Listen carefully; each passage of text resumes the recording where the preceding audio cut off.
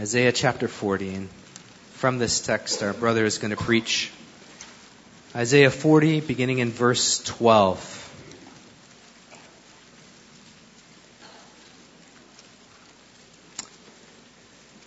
Isaiah 40, verse 12. Who has measured the waters in the hollow of his hand and marked off the heavens with a span, enclosed the dust of the earth in a measure and weighed the mountains in scales and the hills in a balance? Who has measured the Spirit of the Lord, or what man shows him his counsel? Who did he consult, and who made him understand? Who taught him the path of justice and taught him knowledge and showed him the way of understanding? Behold, the nations are like a drop from a bucket and are accounted as the dust on the scales. Behold, he takes up the coastlands like fine dust. Lebanon would not suffice for fuel, nor are its beasts enough for a burnt offering. All the nations are as nothing before him. They are accounted by him as less than nothing and emptiness. Continuing in verse 27. Why do you say, O Jacob, and speak, O Israel? My way is hidden from the Lord, and my right is disregarded by my God. Have you not known? Have you not heard?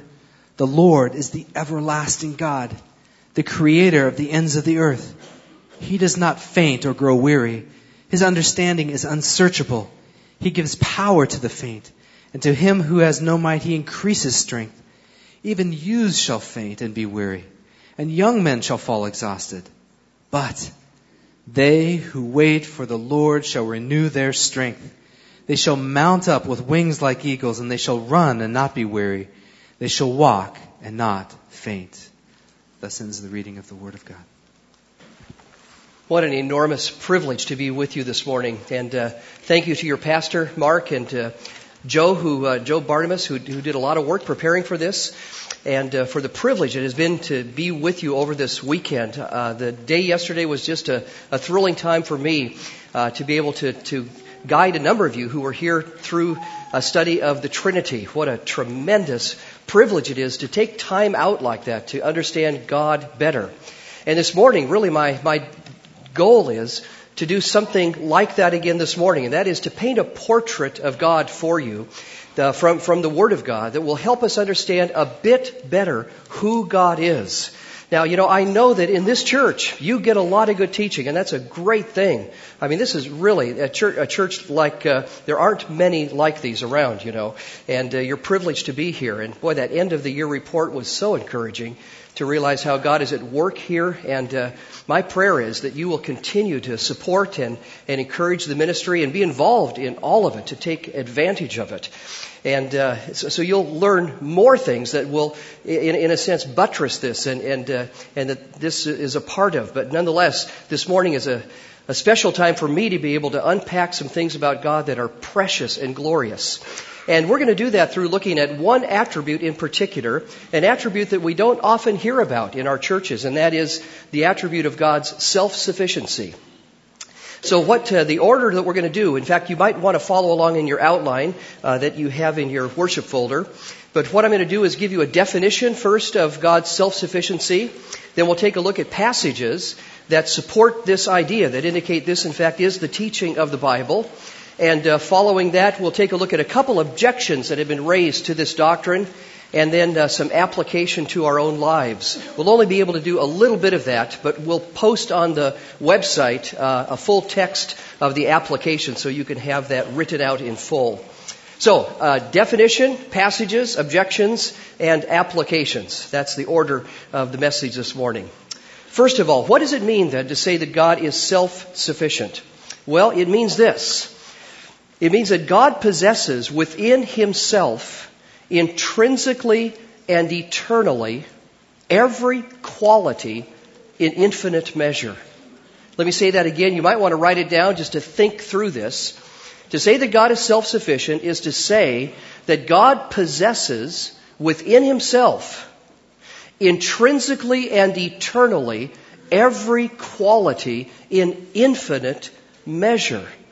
Now, let's think about this definition. What is it saying? God possesses within himself every quality. What are these qualities that I have in mind here? Well, what I have in mind is everything that is qualitatively good.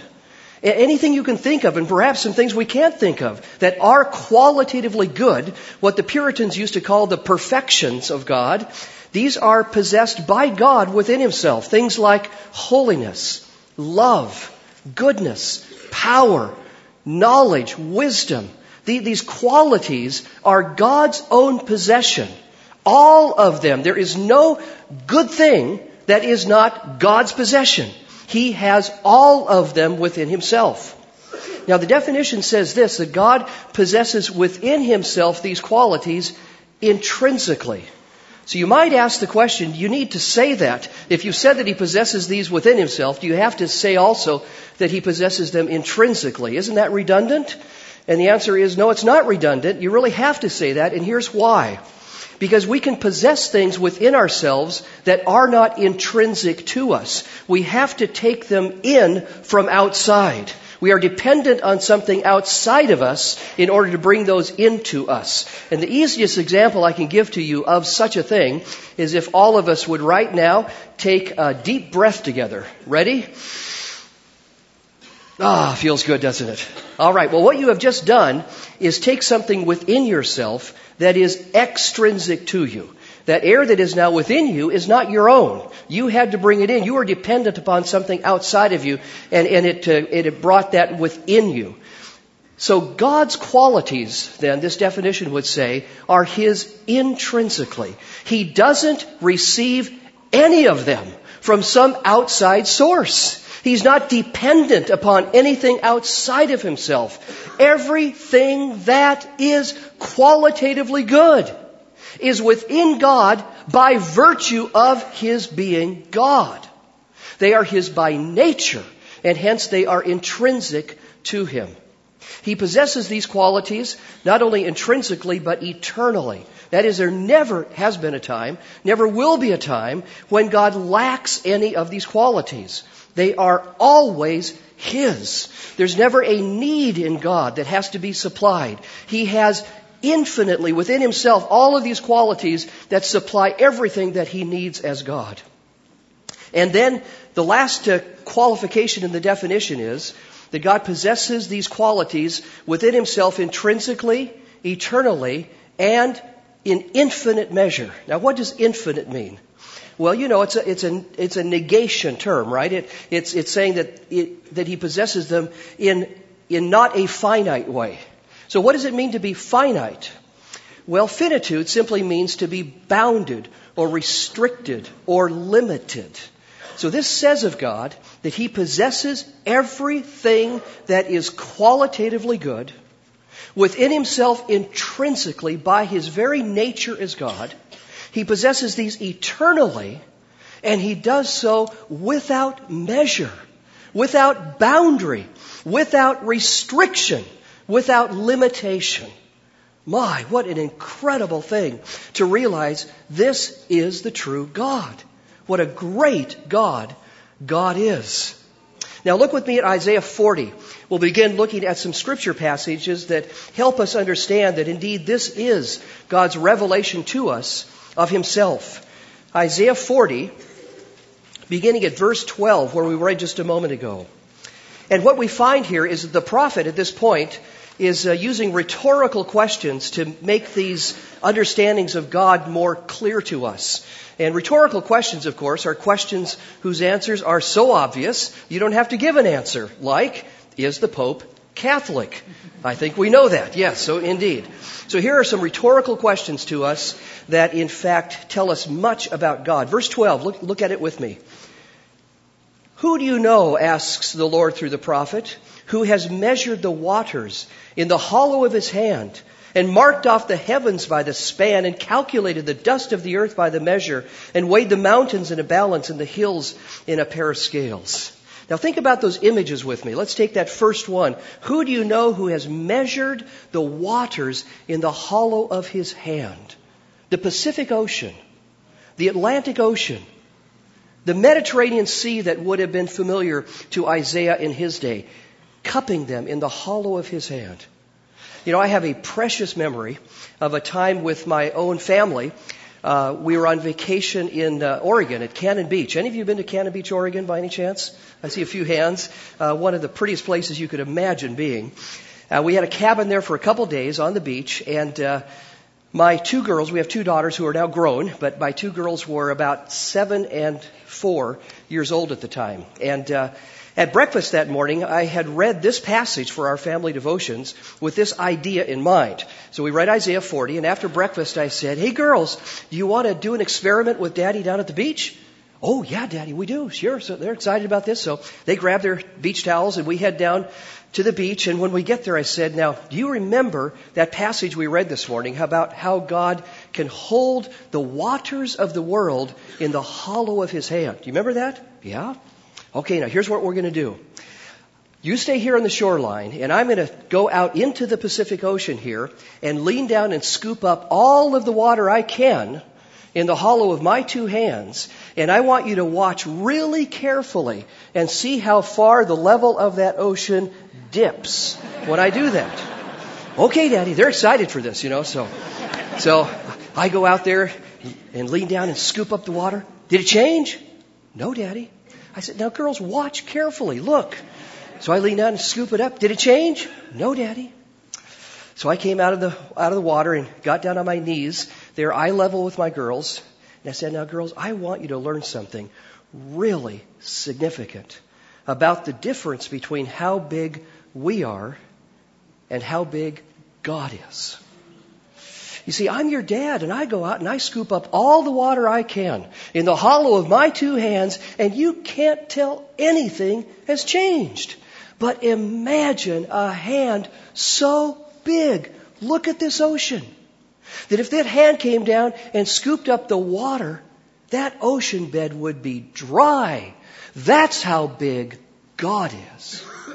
What an image. My goodness. Look at the next one that we have in this verse. Who do you know who can mark off the heavens by the span? Span. The distance between the tip of your thumb and little finger. A measuring instrument you have with you all the time. Perhaps not the most accurate one, but nonetheless, there it is. Who do you know who can mark off the heavens by the span? Light travels at what speed? 186,000 miles per second. Per second. At that speed, light from the sun takes roughly 7.5 minutes to get here. 93 million miles. From the time it leaves the sun till it arrives at planet Earth, traveling that 93 million miles at 186,000 miles per second takes about 7.5 minutes. Now the next closest star, our next door neighbor, is a star that is 4.5 light years away. That is, light leaving that star, traveling at 186,000 miles per second, takes 4.5 years to arrive at planet Earth. That's our next door neighbor. Now, how many stars are there in the Milky Way galaxy? Which if you go out on a starry night and look and see, most of the stars, almost all of the stars you see there, are just in our neighborhood, the Milky Way galaxy. How many stars are there in the Milky Way galaxy?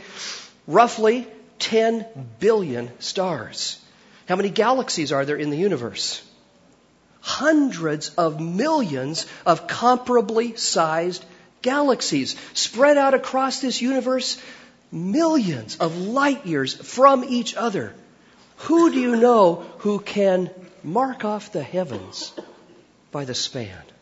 What an image of the greatness, the immensity, the power of God.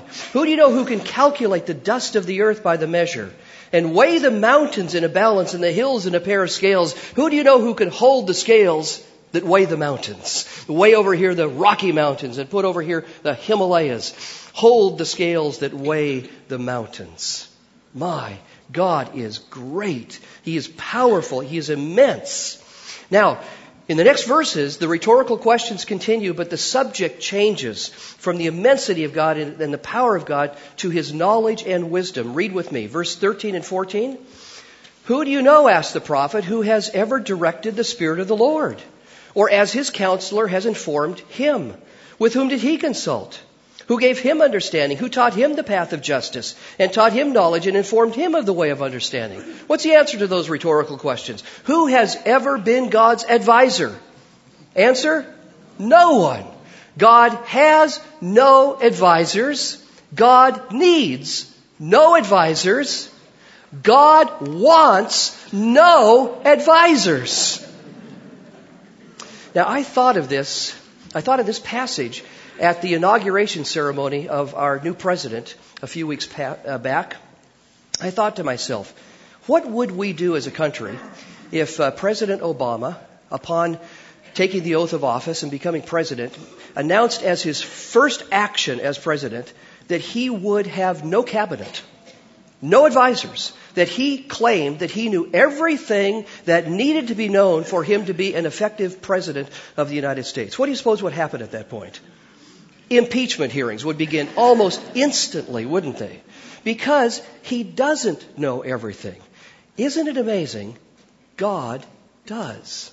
He knows absolutely everything. He knows it perfectly. I mean, haven't you had this experience so often in your own life when you realize things you thought you knew rightly you were wrong about? This never happens to God. Never. He always knows everything, and He knows everything exactly rightly, and His wisdom is flawless, is impeccable in being able to discern how to use that knowledge to bring about the very best as He alone knows that is. Indeed, His knowledge and His wisdom is perfect and infinite. Now, verse 15, it shifts from speaking about who God is now to the implications for us. And let me tell you, if I ever did an edited version of the Bible and had a chance to put in a little editor's note right here, right before verse 15, I'd say, warning, the following passage is deadly to your pride. Here it comes. Verse 15. What are the implications of this great view of God to us? Behold, says the prophet, the nations. Now stop. Get the significance right there. Nations. The collective totality of humanity considered together. All that we have. All of our prowess, our power, our knowledge, and our wisdom considered collectively is like what before God? All of the nations are like a drop from a bucket. They're regarded as a speck of dust on the scales. Now, what's common between those two images? Drop from a bucket, speck of dust. They both have in common that they are what? Tiny, puny, insignificant, inconsequential. You know, a speck of dust is inconsequential because it doesn't weigh in. Isn't that the point? You don't worry about a speck of dust on the scales. It doesn't amount to anything. So here is the nations before God are a drop from a bucket, a speck of dust on the scales. Now, you might think, someone out there might be thinking, but at least we're a drop. You know, at least we're a speck of dust. We're something, right? Keep reading. It gets worse. Behold, the nations are like a drop from a bucket. They're regarded as a speck of dust on the scales. Behold, He lifts up islands like fine dust. Even Lebanon, that forested area to the north of Israel. Even Lebanon is not enough to burn, nor its beasts enough for a burnt offering. Verse 17, all the nations, here we are back again, all the nations are what before God? They are as nothing before Him. Well, folks, we've been demoted. We've gone from drop and speck to nothing. Now, it can't get worse than that, can it? It does. Keep reading. Verse 17. All the nations are as nothing before Him. They are regarded by Him as less than nothing and meaningless or emptiness. The Hebrew word is zero. Okay, now, my friends, it is crucial for us to understand what this means and what it doesn't mean. Let's start with what it doesn't mean. When God says the nations before me are considered as less than nothing and meaningless, He does not mean I don't care about those nations. They mean nothing to me. How do we know this cannot be what God means? Think. How about John 3:16? For God so loved the nations, the world, that he gave his only begotten Son, that whosoever believes in him shall not perish, but have everlasting life. Does that sound like a God who doesn't care about the nations? Are you kidding?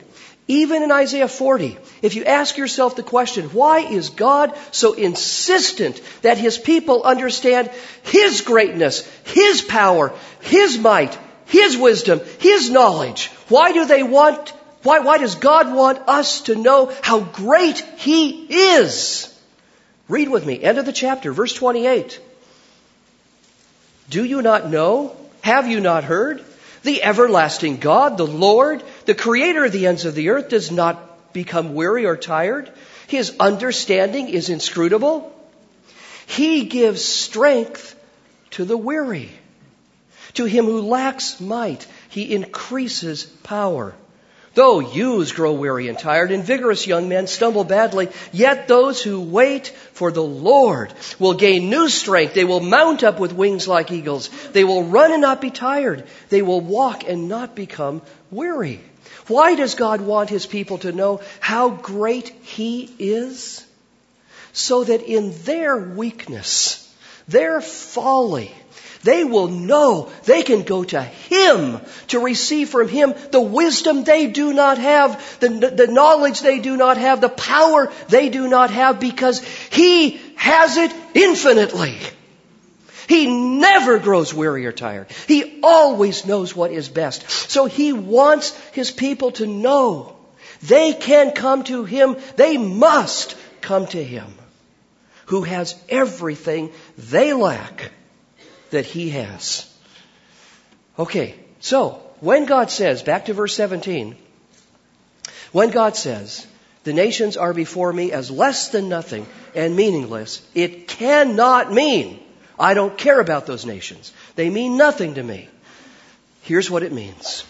Get ready to be humbled, my friends. It means this. When you consider the infinite fullness of the greatness of God's power, knowledge, wisdom, the perfections that are his in infinite fullness, what can the nations, the collective totality of humanity, what can they add to the greatness that is God's? Answer, nothing. Absolutely nothing. Because he has it all. Indeed, he is self-sufficient.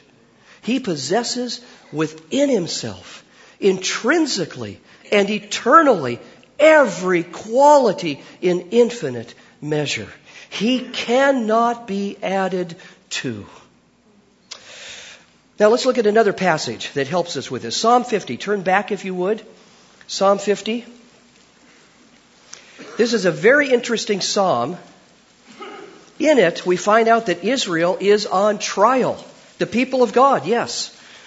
They're on trial. And God is functioning in this psalm in three capacities simultaneously.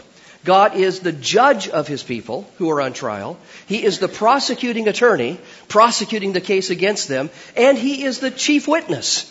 All three of these, God is functioning. Let's pick up with me at verse 5. Verse 5 of Psalm 50.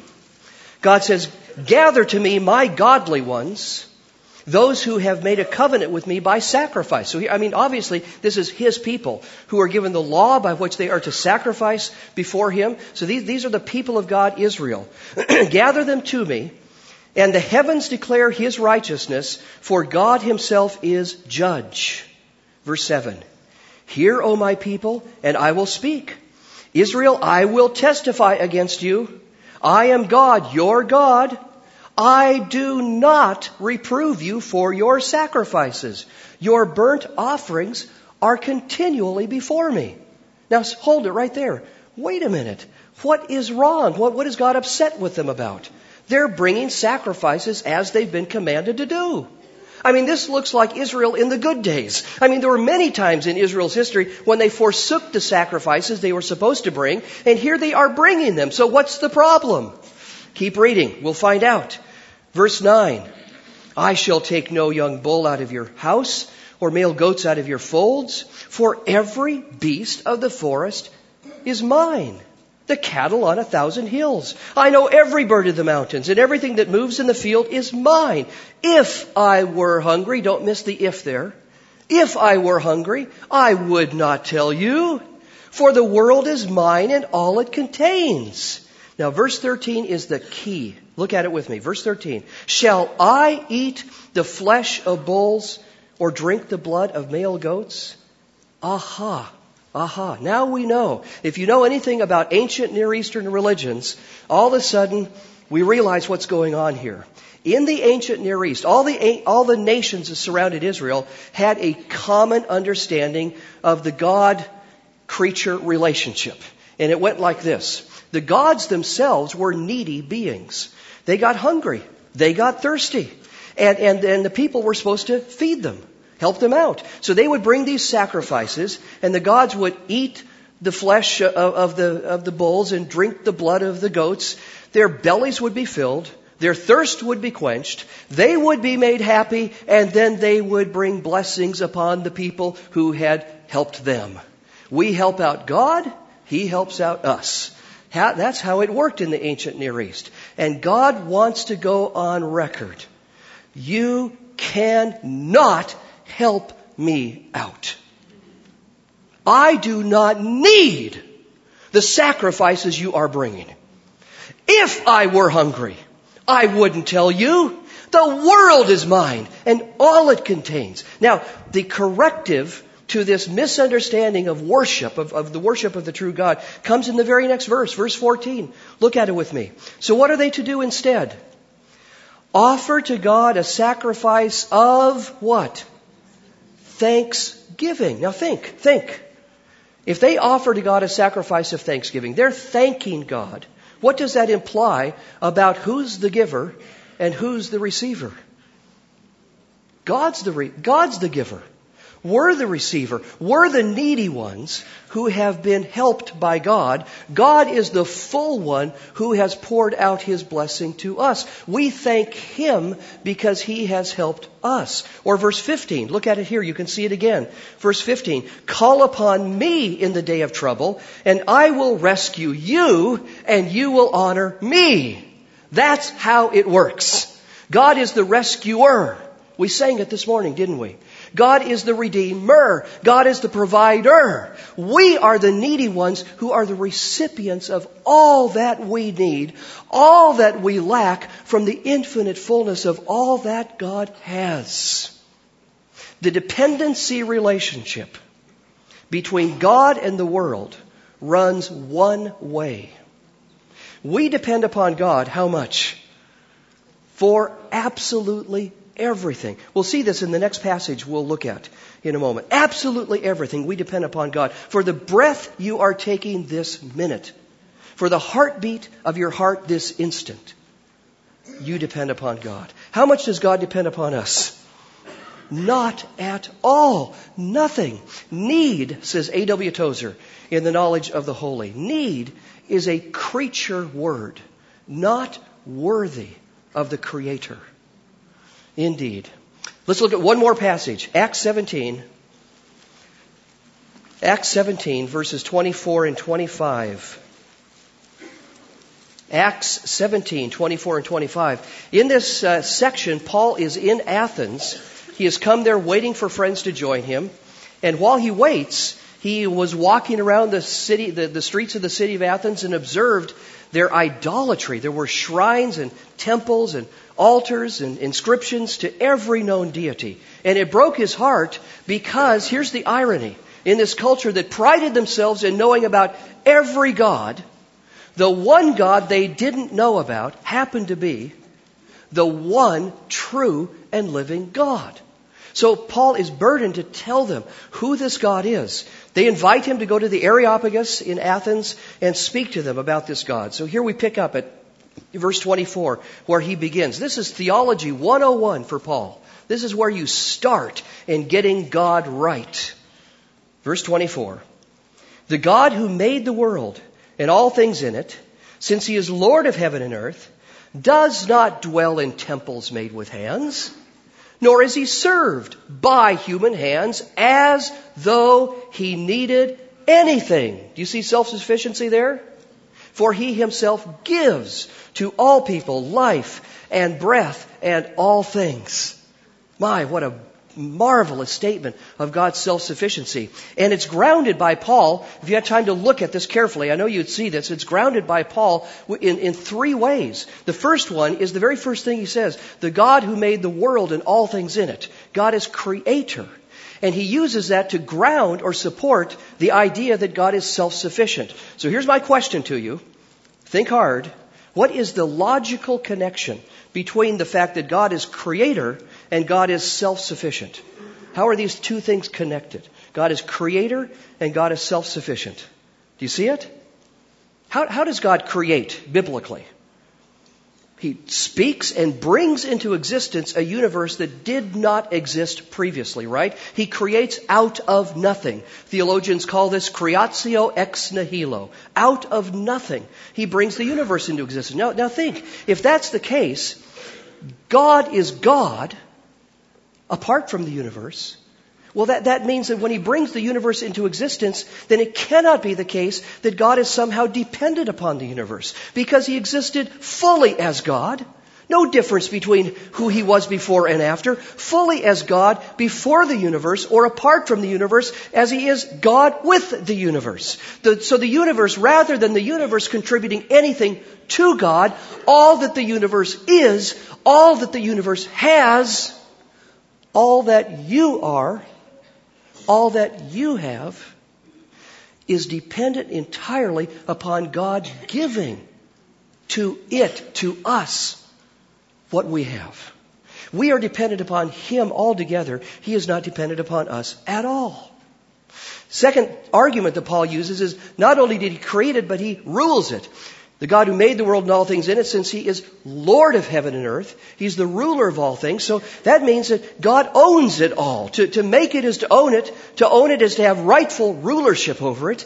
So it's like in Psalm 50, if I were hungry, I wouldn't tell you, for the world is mine and all it contains. So indeed, God possesses everything.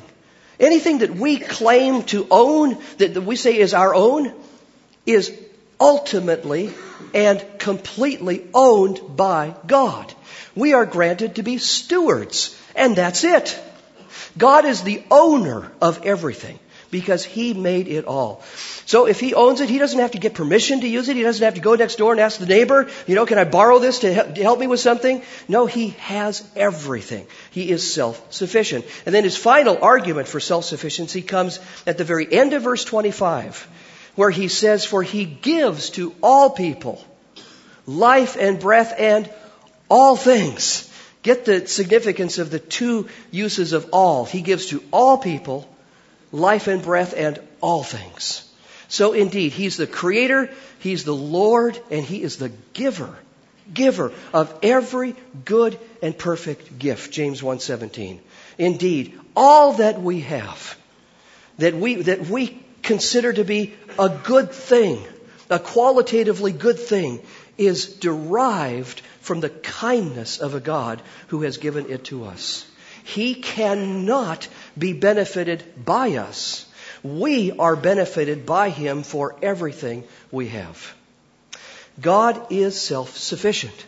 He possesses within himself, intrinsically and eternally, every quality in infinite measure.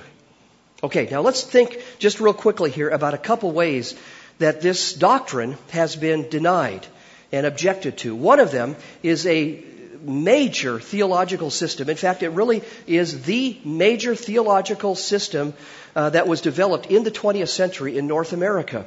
You probably haven't heard of it, but I tell you, it just swept the liberal academic world.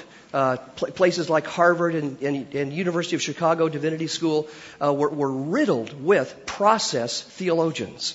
Process theology is a view that holds that everything is in process, including God. God himself is in the process of becoming better than he was the day before each subsequent day. God is constantly in the process of becoming better. Now, here's the key point for us right now. How does God get better day by day? And here's their answer. Primarily as we contribute value to God which he would otherwise lack. That is a direct quote from Charles Hartshorne, the leader of process theology back in the middle of the 20th century. We contribute value to God which he would otherwise lack.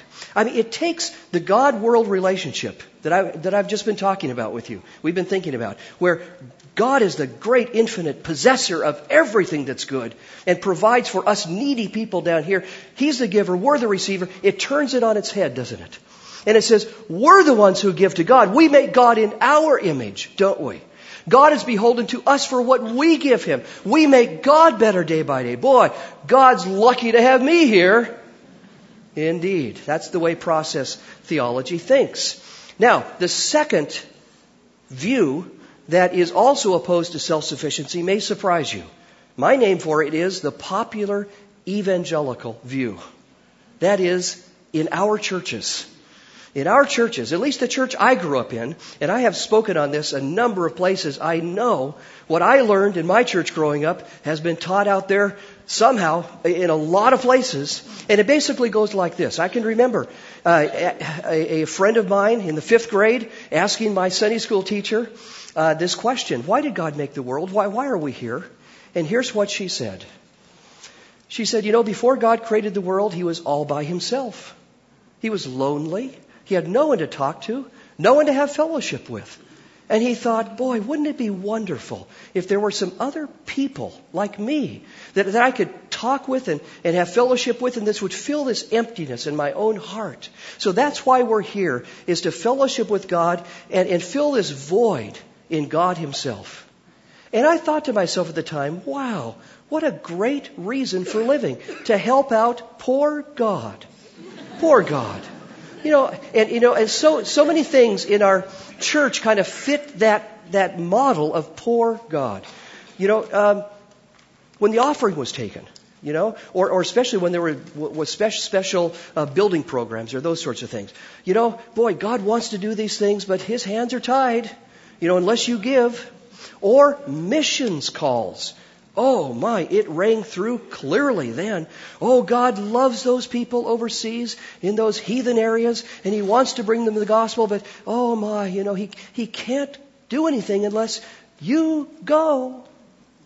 So there it is, poor God. So, it's amazing how much service for God can be rendered that is fully idolatrous. It is filled with self-importance, rather than understanding God's fullness, that he doesn't need me, you, or anything that we have or offer. So, application. I'm only going to talk about one thing, and then I'll have Pastor Joe post on the website the full text of the application here, so you can get that later. But I'm just going to do one application with you, and that is the one that is on under capital letter B, number 1. Why are we here? What is our purpose? If the answer to the question, why did God create us? Why are we here? Is not, he was lonely. By the way, what's the theological reason for knowing that cannot be the case? God never has been lonely. Now, those of you who were here yesterday better know the answer to this. What's the theological reason for knowing God could not be lonely? The Trinity. The Trinity. He is a community of persons together in intimate social relationship that far surpasses anything we could conceive of. He is infinitely happy as God. So, if He didn't create the world because He's lonely, if that's not the right answer, what is it? Why are we here? Well, my friends, are you ready to marvel? Here it is. God did not create us in order to fill some need in Him. He has no needs to be filled. So He created us rather empty, needy creatures to be filled with Him. Incredible, isn't it? God wants His people to experience in finite measure the richness and the joy of the fullness of His character that He knows infinitely. He wants us to experience that in finite measure. To be filled with His knowledge, His wisdom, His holiness, His character reproduced in us so that we can understand something of what God knows for eternity as joy and happiness. So here's another way to put it. God created us to be loved by Him. To be loved by Him. Now you say, well, wait a minute. I thought the great commandment was love the Lord your God with all your heart, soul, mind, and strength. I thought that's what we're here to do. Love God. Oh, okay.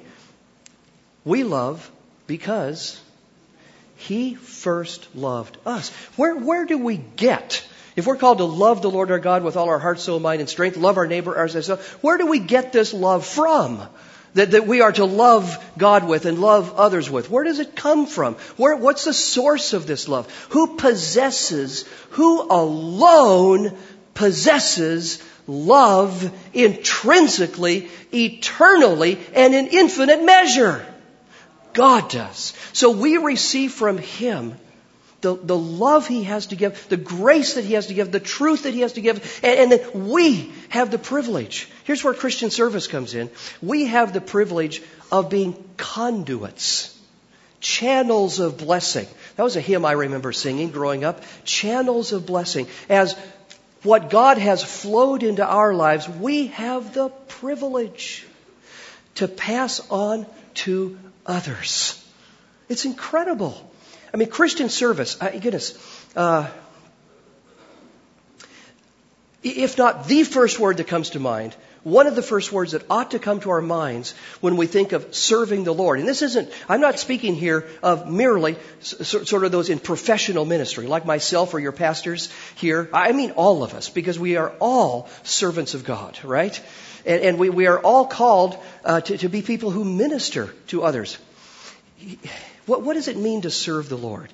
Remember Acts 17 said, God is not served by human hands as though He needed anything. And yet Psalm 100 says, serve the Lord with gladness. So which is it? Can we serve Him or not? And the answer is yes, we are called to serve Him, but not by somehow contributing something to Him that He lacks. What does it mean then? It means receiving from Him and then having the privilege of passing this on to others. One of the first words that ought to come to mind when you think of Christian ministry or service is privilege. Because you see, God could bestow that grace on others Himself directly. He doesn't have to use us to do it, but He says, I want you to have the privilege of sharing in the joy of bringing grace into the lives of other people. You get in on this. That's what Christian service is. Why, isn't God gloriously kind, generous, overflowing in the fullness of who He is as God? It is humbling to realize God doesn't need me. He doesn't need anything that I have to offer. And it is incredible. Though that is the case, though He doesn't need me, He doesn't need you, He doesn't need any of us, Yet He loves us and longs for us to experience in finite measure what He alone knows infinitely, and then have the privilege to pass it on to others. So, my friends, let me close with this, an admonition as we end this morning.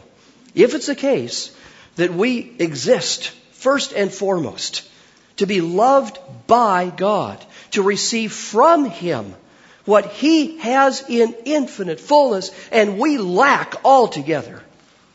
If that's why we're here, to receive from God, then my goodness, ought we not be a people who goes after Him? Who puts ourselves in the place where we are eager recipients of what He has to give us, to fill us up with His truth and His grace and kindness and mercy, filling our lives so that we too, out of the fullness of what God has granted us, overflow with His character showing forth to others. This is what the Christian life is to be about. God help us to be diligent, passionate about pursuing Him with all of our hearts, to receive from Him. And as we are satisfied with what He gives to us, we then have the privilege of glorifying the one to whom we are completely dependent. Indeed, God is glorified most in us when we are satisfied most in Him. Indeed, it is true. Let's pray together. Father, thank You for the privilege this morning of thinking together about glorious truths of Your greatness and our littleness. Your infinite wisdom and our folly. Oh Lord God, please deliver us from the delusion of self-exaltation and grant us grace to grow in God exaltation. Do this good work in us. Humble us as we see Your greatness in greater measure. We pray in Christ's name. Amen.